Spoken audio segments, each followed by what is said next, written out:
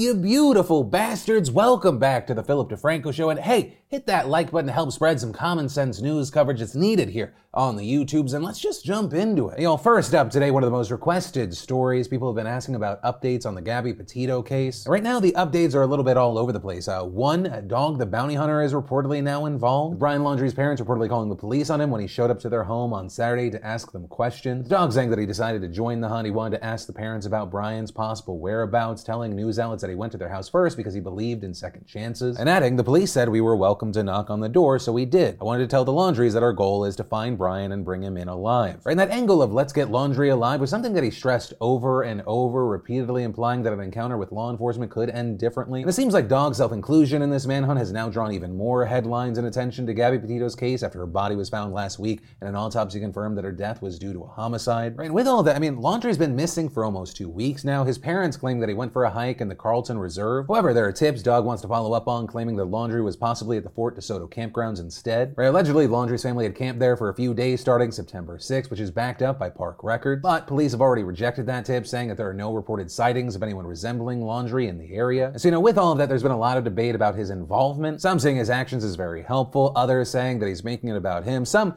kind of in the middle, thinking that maybe this is somewhat problematic. Right, Dog's been speaking with the media a lot, a number of people saying, isn't he just possibly tipping off Brian Laundrie if he's still out there? But, beyond that alleged tip, we know little more about what progress has been made in finding Laundrie. Right, with all that, Petito's parents also not releasing any new information, but have still held press conferences promising that justice will be brought. In fact, during one such press conference today, her family emphasized that this kind of attention shouldn't just be reserved for their daughter, with her father saying, I want to ask everyone to help all of the people that are missing and need help. And like I said before, it's on all of you, everyone that's in this room, to do that. And if you don't do that for other people that are missing, that's a shame. Because it's not just Gabby that deserves that. With that messaging coming after the family announced the Gabby Petito Foundation on Saturday in a tweet that read, no one should have to find their child on their own. We are creating this foundation to give resources and guidance on bringing their children home. We are looking to help people in similar situations as Gabby. And according to the family attorney, the foundation is still working out details on what types of missing person cases will be targeted, and adding today, Gabby's family does not want that light to dim, and they want to make some good from this awful tragedy. So there's that aspect of the story. Still the question of where is Brian Laundrie? What, if any, involvement did the parents have? And finally, I'd really love to know your thoughts on Dog the bounty hunter's involvement here. Like, when I've asked friends, family, just people I know, it's like 50-50 split. Or some seeing this as very helpful, others seeing as a kind of just noise and maybe an issue. So yeah, where do you stand on this right now and why? Then, shifting gears to other news, we should definitely talk about this TikTok market manipulation scandal, all of it kind of aiming at companies like Zillow. There's a lot of debate happening with this story, people firing shots at one another. And so the story actually starts a couple of weeks ago when a Las Vegas real estate agent by the name of Sean posted this TikTok. What if there was a company that everybody knew of to look for houses? And so that company, they just sit back and they just collect all the data. They just know what zip code is looking at what zip code and how much those people can afford. And let's say that billion-dollar company uses that information to go into that zip code and start purchasing houses. Because the people that are selling their houses, even though they sell it for a little bit less sometimes than what the home could actually be worth, and they pay these high fees to this billion-dollar company, it's a convenience factor. So this company's scooping up houses less than what they actually could cost. And let's say that company, that company buys 30 homes within a 2-mile radius. And let's say the price is $300,000. So they buy all of these homes for $300,000. And then on the 31st home, they buy it for $340,000. Well, what that just did is create a new comp. So when they go to sell these other 30 homes, that extra $40,000 that you could say this one sold for $340,000 just made them $1.2 million. So he's mentioned a lot of math there. Lindsay, if you're watching, the main thing you need to understand. Sean seems to be insinuating that some unnamed real estate company, wink wink, is engaging in market manipulation by driving up the price of homes. And so that quickly led to users speculating that he was talking about Zillow, especially since the size and business structure of the company matches the profile of the unnamed company. Though with this, you also had others accusing companies like Redfin and Opendoor. But right as of this morning, that video alone racked up around 3 million views. In fact, blowing up so much, the conversation spread across social media as well as the mainstream stream, even resulting in the CEO of Redfin responding, saying where Redfin's concerned, this is untrue. We would rather sell the home without owning it. We'd never intentionally underpay or overpay for a home. It's madness to overpay for a single home in order to set a high watermark for other sales. With Redfin CEO also saying the company simply doesn't sell enough homes nationwide to be able to control the market. We've also now seen Zillow responding, telling Yahoo Finance in a piece published yesterday that the video is full of misinformation and falsehoods, adding our goal is to buy at market rate, then sell quickly at market rate, saying the business model is designed to generate our profit margins from the convenience fees we charge sellers, typically around 5%. And adding because our margins are so thin, it's critical that we price a home accurately. If we overpay, we'll lose money on the resale. If we make too low of an offer, homeowners won't use us. And what's funny with all of this is even if it's not happening, because of this story, you had a Bloomberg reporter calling the market manipulation theory possibly brilliant, even though they noted that it's probably not the case, saying a much more likely explanation is that Zillow sometimes overpays for homes because the market has been really hot, and at times prices in certain markets have been moving so fast that it's hard to know what a property is worth. However, with all this, we've now seen Sean responding, calling the media's reporting of this manipulative, stressing the hypothetical nature of his original TikTok. But also with that, we've seen people like YouTube's own Kevin Paffrath calling Sean's video, quote, nonsense conspiracy, and saying that it's laughable, it's a joke. Also noting that like Redfin, Zillow sells too few houses to manipulate market prices, and that in the first half of this year, Zillow actually lost money flipping houses. If they were really scamming people right now in terms of fixing prices in the market for a profit, they'd probably actually be profitable in this portion of their business. But they're not, because margins in flipping real estate, especially for a corporation, are notoriously low. But yeah, ultimately for now, that is where we are with this story. It's a very interesting one for a number of reasons. One, just because I think what's been happening with the housing market's been very weird and crazy and very interesting to watch. And also two, it's already kind of become the case, but I think even more so, I think we're gonna see things like this happening all the time, where there's like a TikTok that goes viral and it becomes national news. Whatever's going on with her algorithm, it genuinely feels like anyone could blow up at any time, which depending on the content could be a very good thing or a very bad thing. Yeah, like with everything I talk about on this show, I'd love to know your thoughts in those comments down below. Then in future of entertainment news, we had Netflix releasing some lists and numbers, showcasing their top films and series, showing tens of millions of households watching Bridgerton, Lupin, The Witcher. The film Extraction, I mean, that almost broke 100 million. They also released numbers for like millions of hours watched in the first 28 days, but really the standout here to me, Netflix has got to be over the fucking moon that their foreign language content is doing so incredibly well everywhere. Their top list, including multiple seasons of Money Heist, Lupin Part 1, absolutely dominant. While it was too new to be on the list, Squid Game is also a massive hit. Which, side note, if you didn't understand yesterday's intro, it was a reference to Squid Game. It's a South Korean thriller. I cannot recommend it enough. It is messed up and amazing. While there's no data yet because it's so new, reportedly it's on track to become the most popular series on the platform. And at the very least, you have the co-CEO of Netflix, Ten Sarando, saying that it is the platform's biggest non-English language show worldwide. And the massive success we're seeing with some of these international shows, it just means more and more content, new directors, new visions, and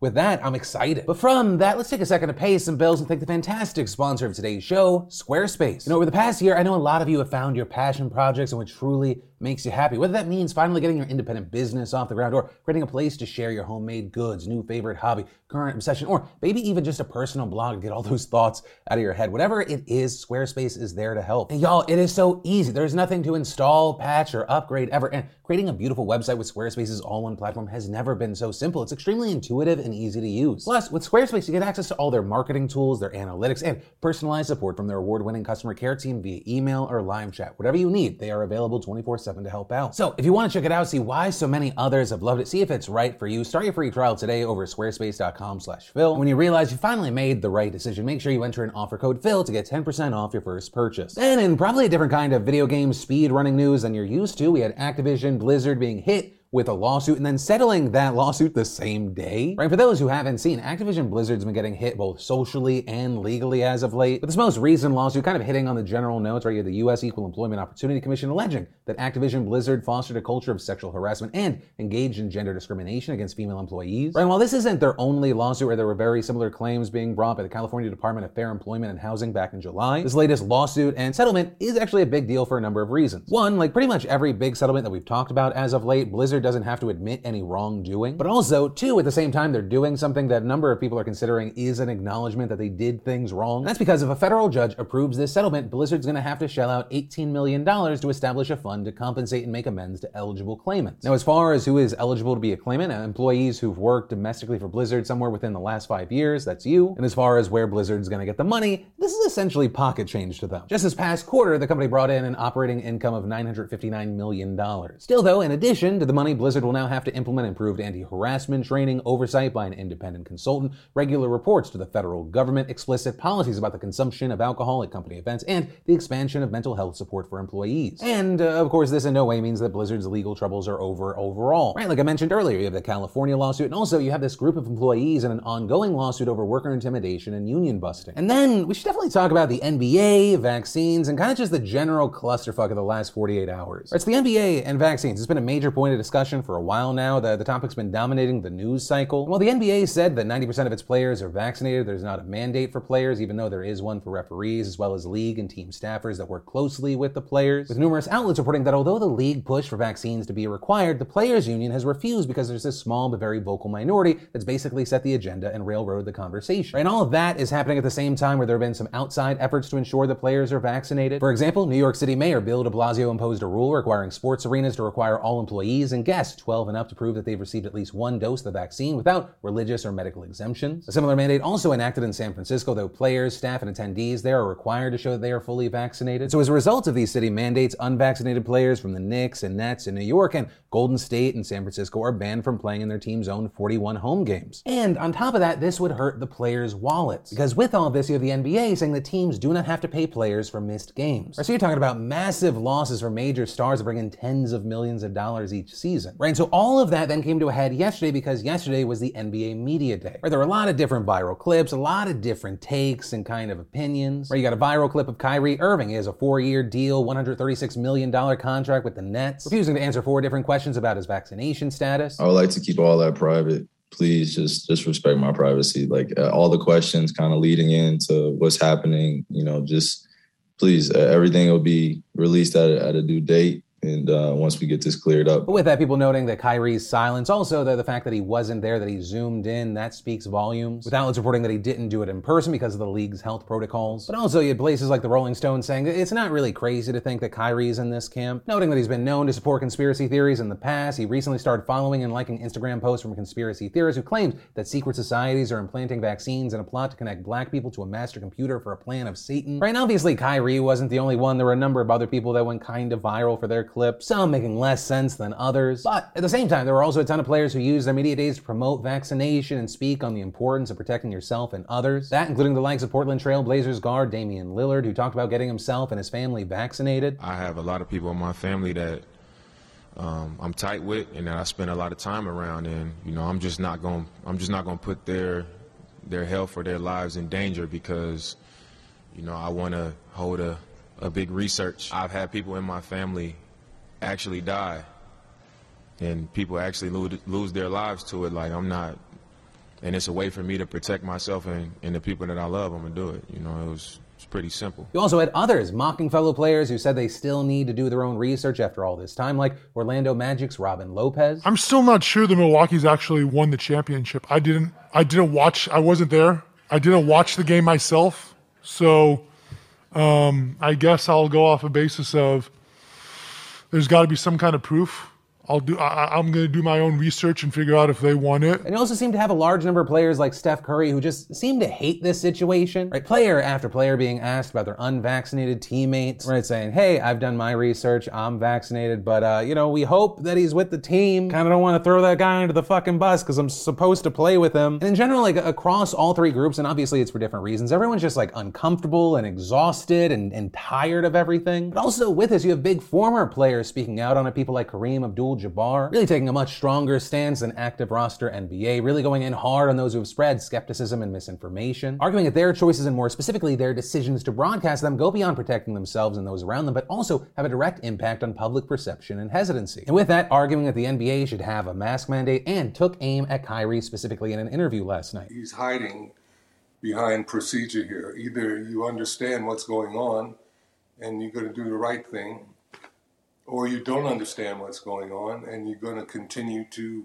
create all this confusion with your stance. I don't think that they are behaving like good teammates or good citizens. This is a war that we're involved in, and masks and vaccines, they are the weapons that we use to fight this war. But I'm also publishing an article on his Substack yesterday, further elaborating on how it's really dangerous for people to keep pushing this "I need to do more research" narrative, especially this far into the pandemic and especially in Black communities. Writing, athletes and other celebrities have a public platform to help alleviate this crisis and to save lives. To not take on that responsibility harms the sports and entertainment industries, the community, and the country. Those who claim they need to do more research are simply announcing they have done no research. And while obviously that's not going to be universal, that has been something we've seen echoed by other prominent Black voices. People like sports reporter Vincent Goodwill, who published an article yesterday titled "Stop Giving Vocal Minority of Anti-Vax NBA Players the Space to Be Loud and Wrong," writing, "In giving them the platform or giving them what they want, they have access to the greatest doctors in the world and will consult them for anything from the common cold to a torn-up knee, but they have apparently discovered something all the world's greatest scientists have missed." And concluding there, the volume should be turned down on those yelling into the mic. Even if minds can't be changed, damage can be mitigated. But yeah, that is where the story ends for now, and I know that was a lot, but I would love to know your thoughts on really any aspect or all of it, or whether it be about the specific players, or if you think there should be a mandate or not. Also, regarding Kareem, right? Do you agree or disagree about his thought that the "I need to do more research" stuff is really just saying, I'm not doing my research? Yes, no, maybe so. Why not? I'd love to know your thoughts in those comments down below. And then finally, the last thing that we should talk about today is President Biden and Joint Chiefs of Staff Chairman Mark Milley. And that's because today you had Milley, Defense Secretary Lloyd Austin, Head of U.S. Central Command General Frank McKenzie testifying before Congress today. And while there are definitely a number of headlines that will be coming out of this, some relating to Trump when he was still president, one of the biggest things was Afghanistan. And that's because after the Afghanistan withdrawal last month, you had President Biden having an interview on ABC where he was asked, so no one told, your military advisors did not tell you, no, we should just keep 2,500 troops. It's been a stable situation for the last several years. We can do that. We can continue to do that.